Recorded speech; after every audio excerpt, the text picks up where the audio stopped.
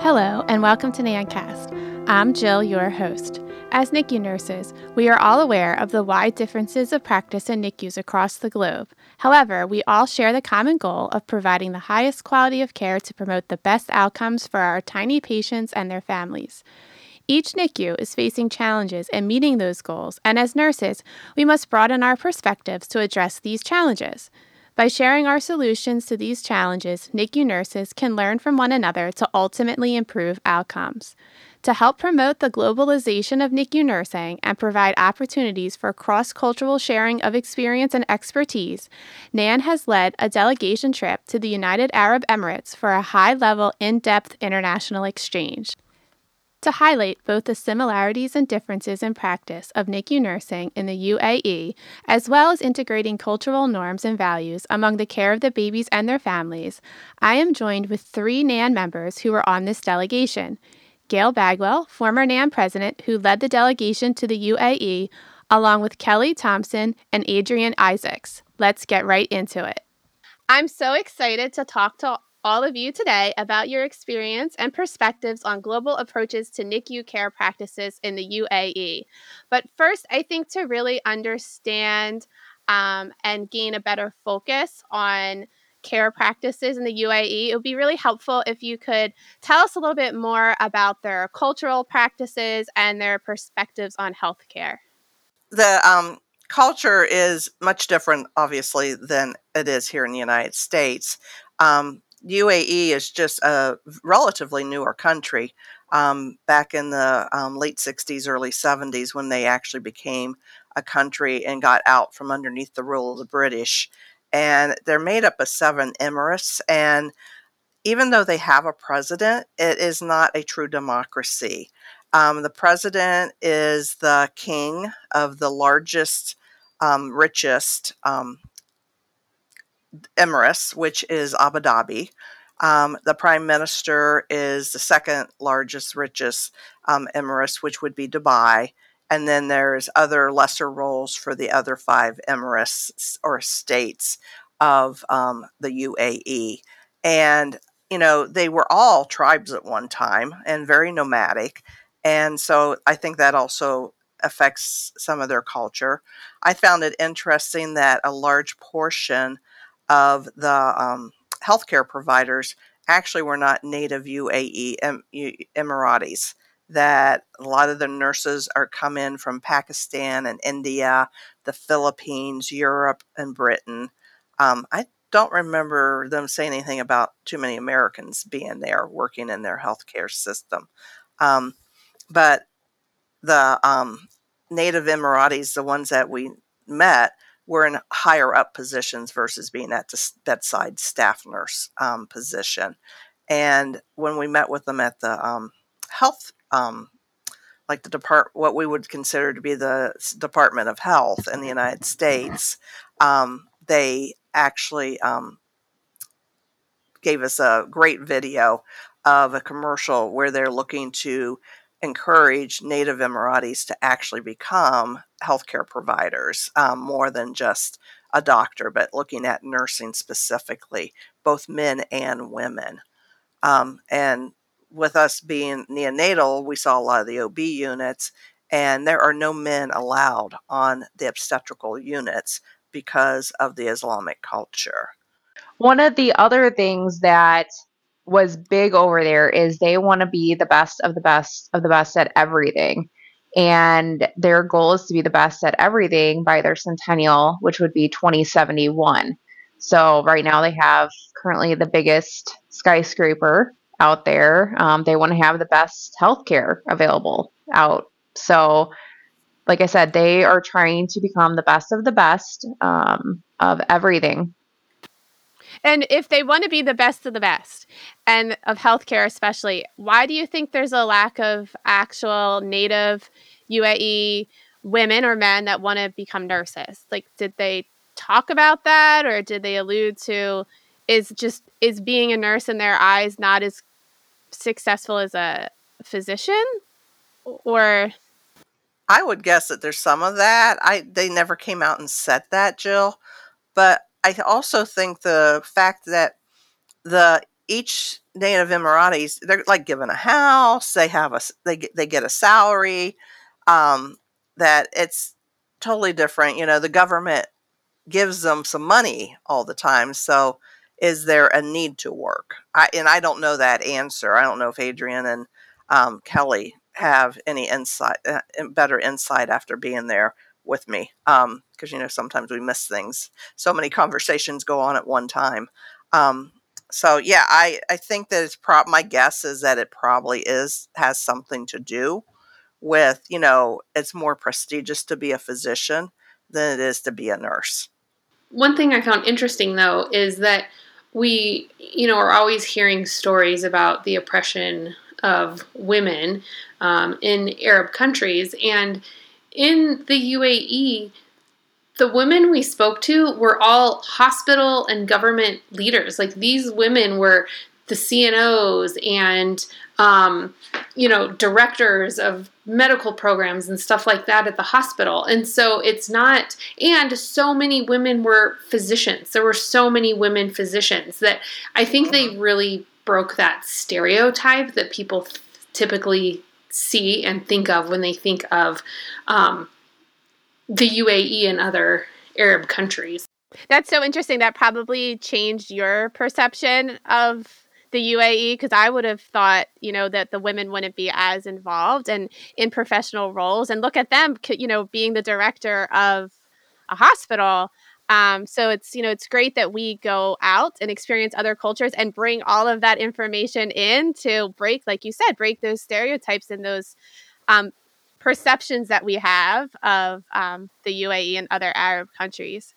Yeah. And, I remember friends saying, I would never go to a country that forces me to wear, cover my face, cover my head. And I'm like, no, they don't, and the Muslim women do cover themselves, but they cover themselves because that's their religion. It's no more than some of the other cultures around the world where the women cover their hair and stuff, and it's only to be seen by their husband. That they don't show that to other people. So, it's totally different than what we have the impression of here in the United States. And a lot of the women had designer shoes and dresses underneath their robes that covered their everyday clothes. So the scene from the movie Sex and the City is real. Like, they really did. Yeah. What I would say is one thing where we did have to cover and be very modest was when we went to the biggest mosque. And you have to be respectful. Like, if you go to any other Asian country and you're going to the Buddhist and Hindu temples, you also have to be respectful of the wishes of those cultures. And so you're not constantly having to cover your hair and your shoulders. It's just when you're going to those reverent places. Well, and I remember being in Italy 6-7 years ago, and a young girl on our tour group, we were getting ready to go into the Vatican and the Sistine Chapel and St. Peter's, and she had on short shorts and a tank top, and they're like, no, you're not going in like that. And she had to buy a scarf to wrap around her waist and something over her shoulders, just because our tour guide, it was not being respectful, and that's the Catholic religion, that they didn't want you looking disrespectful. Right. And then the other thing that surprised me, because going over, I had a lot of people like, please be careful, make sure, it's dangerous over there. If you're out, just be careful. I felt very safe when we were out and about and stuff. Like, I never felt any kind of threatened or looked at differently or anything like that. Like, going out at night, just being out, like, I felt safe there.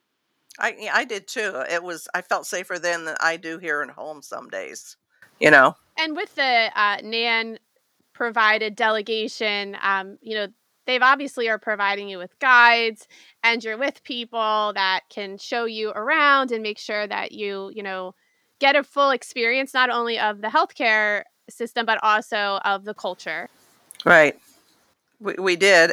But to the point of being safe, there were evenings where we broke away, like to go to the top of Burj Khalifa, the tallest building in the world, there was a group of us that did that while other ones went back to the hotel. And another night, there was a picture on the NANN media that I think, Kelly, you took it, of us up at that, where it was all blue, and that nightclub at the top of one of those towers in Abu Dhabi.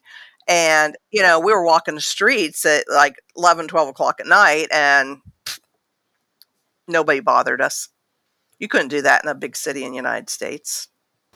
So you, Gail, mentioned a little bit about how that there is a lack of nursing and they're working on improving the nursing body. How are they doing that? What's their nursing education system like and their academics around nursing and advanced practice nursing? I can talk. I'll talk a little bit about just nursing in general, and then Adrienne and Kelly can talk about the lack of APRNs. But they used to be mostly diploma-based schools, and they closed all of those back in 2011, and they've switched now to totally BSN programs. And they said in 2017, all nurses have to be entry level. For those with diplomas, they do have a bridge program for them. And the bridge program is about 2 to 2.5 years. And they do get scholarship and hospital support to go back to get their BSNs. And basically, you have to have your BSN to go on and do any postgraduates. And they have relationships with England, Great Britain, and professors are there to help educate the nurses. They are working on some post-bachelor's, master's programs, and they work with a hospital in Ireland to do that. And Kelly or Adrienne, you want to talk about their other, like the midwife program and other things they're trying to develop? Yeah. So currently they have the nursing programs there, and then they have a midwife program there. They don't have any APRN, CNS education available. So if you wanted to go on for your nurse practitioner CNS, they don't have that available right now. And they don't have the positions in the hospitals. They don't have nurse practitioners in the hospitals. They don't have CNSs. They do great education in the hospital, but they don't have that CNS in there doing it. But like I said, they have the midwife program, so there is hope in the future that since they've got that going, that hopefully they would be able to incorporate the nurse practitioner CNS. They do a study of the pediatric nursing, like kind of specialty. They train them pediatric, which entails the NICU and stuff like that. So they do have where they get some specialized training if they're interested in that field. That the bedside nurse that gets the special training? Yes.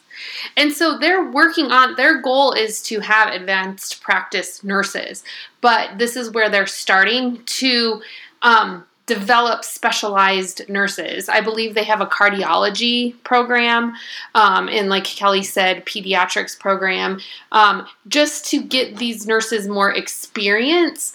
And so they can be like the go-to people or the masters in those units.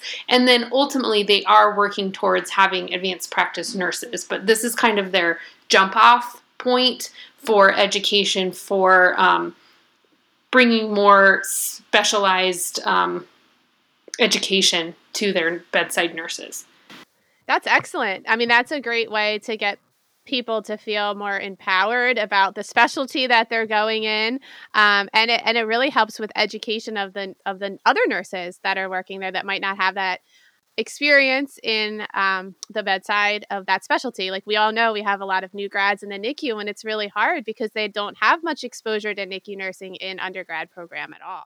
Yeah, and I think it's the same there. They don't have a lot of NICU exposure in their undergrad programs. And the thing that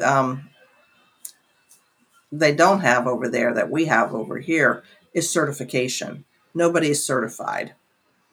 So they're still working on, hopefully, Robin Bissinger was with us.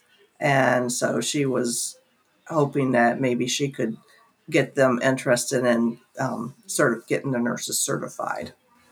And that would probably help them with their education purposes, like maybe they'll learn how to use the equipment they have, maybe bring in a little bit of developmental care for all those babies too. So that they do have, like for the native Emiratis, they have to have proficiency in English but they also have to know their own language. But the English is very important because classes are taught in English, but they need to be able to communicate with their native Emiratis that don't all speak English as well as the younger generation does, because English is part of their education now, being a global country with a global society. And that it's not an automatic in. They really have to be interviewed. And during the interviews, they're assessing that both their cognitive and non-cognitive abilities, which I'm not exactly sure how they do that. But they tell us that's what they do. And they have to have certain grade point average to get in. So it seems like a very rigorous program. Mm-hmm. Again, it goes along with being the best, right? And having the best. Which I think when talking about the hospitals, you see that in the hospitals. They literally have all of the equipment. They have some equipment that we don't even have in my units in Denver, and so it's another way that they're showing that they want to be the best.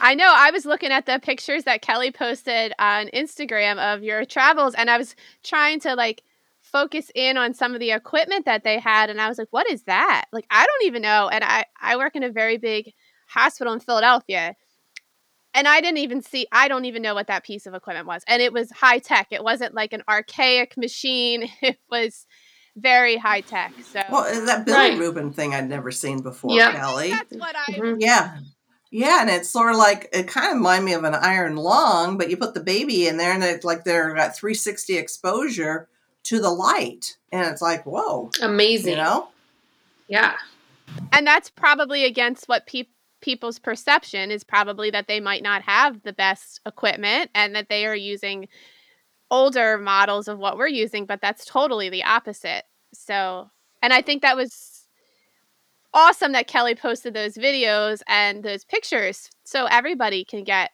a glimpse into what the NICU life is there.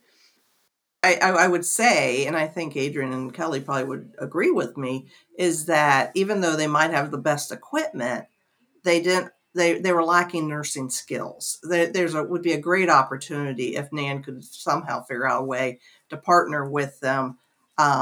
Their developmental care was almost non-existent. It was very stressful. Thermoregu, yes. It was very stressful for us. It was very stressful for us and the babies. And during this delegation trip, they didn't ask for any of your input as Americans coming in and what works for you. What are the challenges that nothing like that. No, but what was interesting is they were so eager to show us their QI projects. Every place we went, they made sure to show us their QI boards and what projects they were working on. And they had several QI boards throughout the hospitals in the different units. And so they were very eager to show us what they were doing for to improve patient care. And they very frequently referenced, we're looking at this literature, we're looking at this literature, we read this journal in pediatrics. And so, they're referencing literature from all over the world, from other developed countries, to base their patient care off of. So they're very focused on QI, which is really interesting. So they have the greatest equipment, and they can't just execute it, the way that they want to because they lack the skills of the nurses. And I said this on the trip, and I think I said it during the conference. In a way, sometimes I felt that we were the Joint Commission, and this is how we are when we, when Joint Commission comes to our hospitals, how, it's we show them everything we're doing, and everybody's on their best behavior, right? Mm-hmm. And and I think it was the first hospital, Kelly, and Adrienne, where didn't the nurses talk about something about shift length and stuff, and then we went to the health services and they were like, oh no, that's not true. So about what they had told us. It was like the shift length, them doing like 16 8-hour shifts in a row or 16 12-hour shifts in a row or something like that. Something crazy something like that. Mm-hmm. You're right. It is just like having mm-hmm. Exactly. And they want to put a good face forward. And I think if we could have done anything different, I think it would have been nicer if there could have been more, them saying, we're doing this. What are your recommendations? Setting up like, let's do some consulting while we're there. There was no collaborating. It was more collaborating, no consulting. And I think they could have benefited from it. Because I learned a lot. I'm like, it'd been nice if they could have said, well, we learned a lot by them being here, Yeah. They seem modernized in a lot of ways, but not in others, where they could probably really have benefited by our experience, especially if they're into QI initiatives. And, what's the perspective that you've gained on the QI that you've done in America with the equipment that you have? Or, I don't know, it could have been a really good collaboration for both. I think a lot of people, when they hear about, NANN's doing a delegation, it's important that we talked about that it's not going there to work. It's going there to learn about their culture and how their cultural practices affect healthcare and vice versa. But it would be nice if you had that element of a collaboration of, how can we both improve our outcomes? What works? What doesn't? Yeah. Yeah, because, I know at the conference some people asked about, their impression was we went there and actually did stuff, like helped, like you would a mission trip, when people have gone to Haiti, or like when I went down to Guyana to set up a NICU, you were actually doing hands-on teaching, caring for those little babies. And that's not what these trips are about at all. It's really about learning about the cultures, and enlightening ourselves and seeing how things can be done differently in other parts of the world and still have good outcomes, because they do have good outcomes. Were there any particular practices that you saw while you were there or heard about that you thought, that could be applicable to us in the U.S., or we could implement that here? I don't think I saw any particular practices that would change our practice over here. But one thing I did find interesting over there was with their religion and their culture, a lot of times breastfeeding, babies getting breast milk over there cannot normally get a donor human milk of any sort because of what's called like sibling milk. And that's when donor milk or another breast milk is given to their baby that's not their own mother's. If they were to get it from someone that they know down the line, they could never marry that person's sibling because it's a sibling. They're technically considered siblings if they're receiving breast milk from another mom. However, Prolacta is able to get them this donor human milk, and they provide information to these moms saying this is not likely ever going to happen. We're getting it from all these different donors. The likelihood of them ending up meeting their significant other, marrying them, and them being milk siblings is unlikely. So they do use donor human milk, which was very interesting. Back to breastfeeding. Everywhere in the hospital, just not the woman's unit, there was signs for breastfeeding, elevator doors, hallways, everything talked about everywhere breastfeeding and the importance of breastfeeding. They had that QR code that you could scan for the moms that were walking in the hallways to help support them breastfeeding, that had lactation available so they could answer questions. They could post their questions to this QR code, and it was kind of like their own little personal chat, like group of, these special moms who are, breastfeeding, and any questions and stuff they had, they could just go onto this QR code and get their answers. So they seem to have a lot of support for the moms there in the hospital too. And families are very supportive.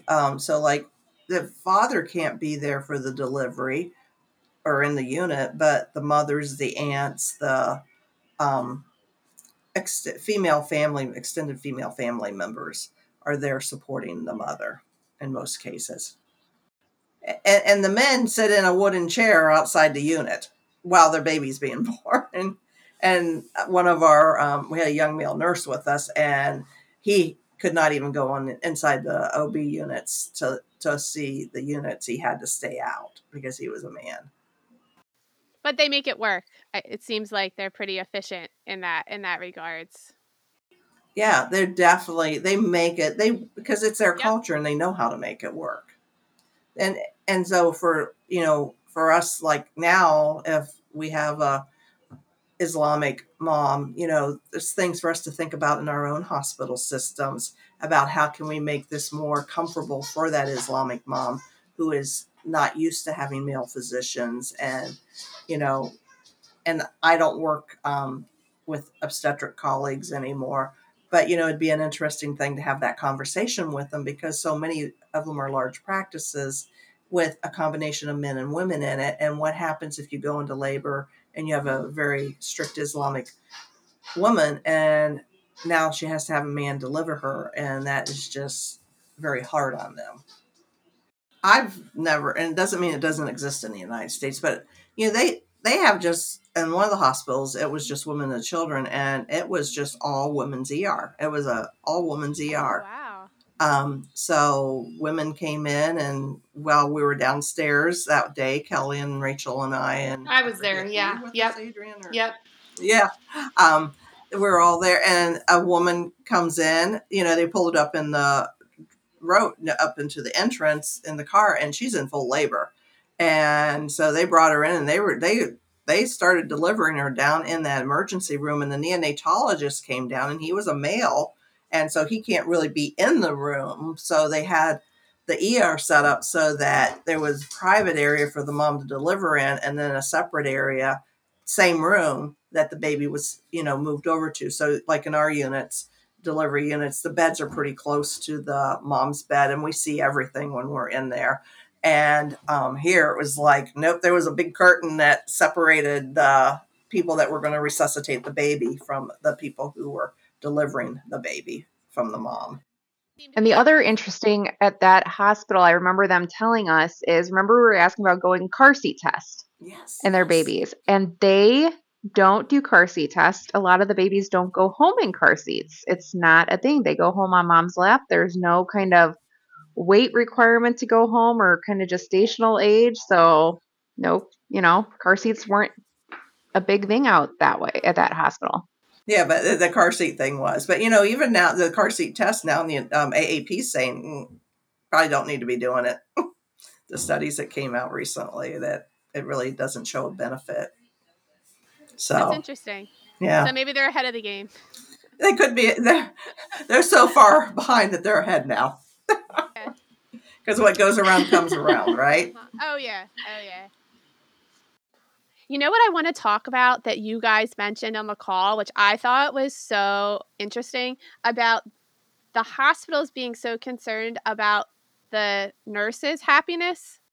I thought that was really interesting, and I think it's very timely for the U.S. nurses being burnt out.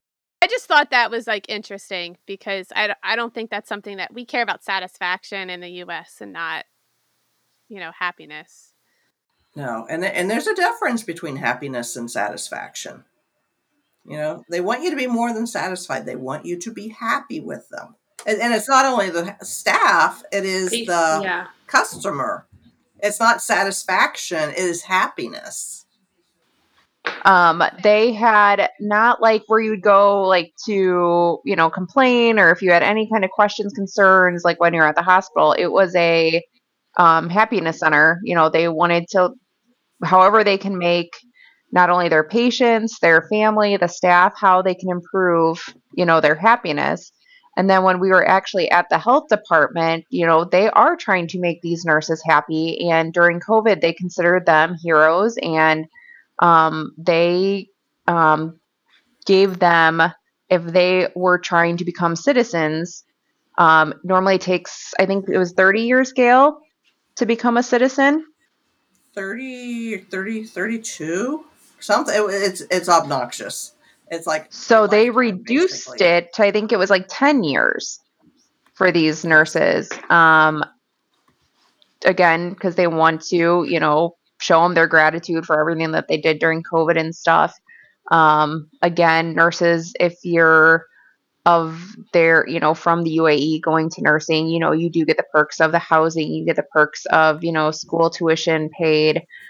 They do get paid, was it weekly or monthly? I know they got paid a good salary. Yeah, it was weekly. Yeah, weekly. And they said that the salary, not all hourly, and the entry level was $21,000 to $24,000 UAE money, which is an AED, and that is $54.55 a month in US dollars. So Yeah. that for an entry level BSN nurse, $5,400, almost $5,500 a month is good money. I know the delegation isn't all focused on just the hospital and the education and the nursing, but what other fun activities did you guys do while in the UAE on your downtime? There wasn't really a lot of There wasn't a downtime. lot. We were very busy. Our days would sometimes be 5, 6 in the morning till 10 o'clock at night, just doing, visiting the hospitals, and then going out to dinner with the group, like with planned events. And so we didn't have a lot of downtime. It was rare if we did. Usually it was just like getting up, doing the day, going back to the hotel, going to sleep, and doing it all over again the next day. I know I brought my swimsuit, but I didn't use it. Right, because, the first hotel had a beach. Kelly and I did, because we got there early on Saturday, go over there, but it wasn't exactly a very warm day, so we really didn't get in the water. But we got to sit out on the beach and look at the Persian Gulf, which I believe, or Arabic Sea, one of the two, the body of water that Abu Dhabi's on. But yeah, they were very long days, but it always, no matter when we got back, it always seemed like we had a little bit of time that we'd at least talk in the hotel bar for a little bit about things that we had seen or done, impressions, just to unwind. Because when you're going all day, just to go up to your room and try to go to bed, doesn't work for most of us. So. They would take us to different touristy attractions. We went to the Great Frame. We went to the largest temple there. So they would take us to all the different, places and stuff. And I think most of those were included in the cost that you pay. If you wanted to do some extra stuff, they would get you lined up and get you tickets for it. And that was just something you paid out of pocket. So, make sure if you want to do some extra stuff, to bring some extra money with you. But yeah, you're going all day, morning to night. Not all the hospitals are right by where you're staying. So I feel like the one hospital we went to was about an hour drive just there in the morning. So that's why we had to get up early and start the day so early. I think the other thing that we didn't mention is that there is, at least on UAE, and I'm assuming it's going to be the same with Fiji, there was time to shop. Oh, that's important. We all like to shop. And as far as meals go, the delegation tells you what meals are provided. I would say about 85% of the meals were provided. It was usually lunches that were not. But even though lunches weren't provided through the delegation, when we would go visit the sites, the hospitals, or the Ministry of Health, they provided meals for us. So there were very few meals that we had to pay for on our own during that time. So that was nice too. That's something you can consider, that you don't need a ton of extra money to bring for extra meals. And it was nice that they were organized and that for the most part we ate together and got to fellowship and get to know each other. Yeah, because a lot of people, I know myself, I would be a little bit hesitant about going on this long journey by myself. And, but to know that you all stuck together as a group and really got to know each other after these long days, that's, would make people feel more comfortable that it's more of a, a team effort. You don't need to necessarily go with somebody. Right. And so they set you up on a WhatsApp. And so we all got connected kind of ahead of time.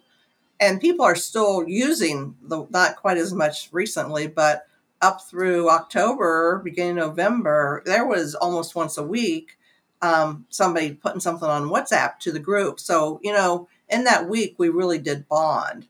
And, Kelly and Adrienne, you guys ended up rooming, because I think the thing to talk about is the hotel room situation, that you can either be a single person or you can roll the dice and have a roommate. And Kelly and I, from my impression, Kelly and Adrienne hit the jackpot on that one versus some other people, of being paired together and shared a room at all the different hotels. It's a little bit cheaper if you have a roommate. And before we went, me and Adrienne knew we were going to be like, it's not like we showed up to Abu Dhabi. I walked into my room and I was like, I don't know who I'm rooming with. Whoever pops through this door. Like, they did say like a few weeks before, like, okay, you're going to be rooming with this person. So then we were able to connect through WhatsApp app and kind of introduce each other and stuff stuff like that. So it's not like you went in blind if you are rooming with someone you don't know. So you can introduce and kind of. I was going to say, if you're involved in the NANN community, like, it's likely that, I would say for the most part, I at least knew names of most or a lot of the people who were on the trip. And so if you're part of the NANN community in general, you might recognize a name, or like Kelly and I knew, or I knew who Kelly was. We just didn't know each other. So there's probably going to be some sort of familiarity with at least a few people on the trip. Right. And ahead of time, you also kind of know when everybody's arriving and what flights they're on. So I know a couple people in the group ended up flying from DC to Abu Dhabi or Dubai. I don't know which city they flew into, but they kind of met each other at the gate at the airport in DC at Dulles, and, then had somebody to chat with on the long plane flight. They weren't seated next to each other, but they could get up and go walk and get to know, and at the gate, and then carpool to the hotel together. Something else that I feel like is important to touch on too is that the organization that arranges this, Cultural Vistas, we actually met with them beforehand, and so they were able to tell us cultural expectations, what we could wear. And I know Fiji is not going to be quite as strict as going to the UAE, but it helped me feel more comfortable as to know what to expect. And again, it gave us an opportunity to see people who got on the call or the meeting. It gave us an opportunity to interact with the people who are going to be on the trip. So I think if that's something that's fearful to you, just know that they're going to prepare you as well as they can before the trip with everything you need to know. It was a great experience, and I'm glad I did it. So thanks, everybody. I am so excited to hear what is in store for our Fiji delegation coming up. Thank you, ladies, for telling us about your experience and how enriching it was to you and how it's going to affect your perspective of the UAE and their healthcare system. Make sure you never miss an episode of NANNCast by subscribing now. This podcast is made possible by listeners like you. Thanks for your support and letting us into your ears. Have a great day.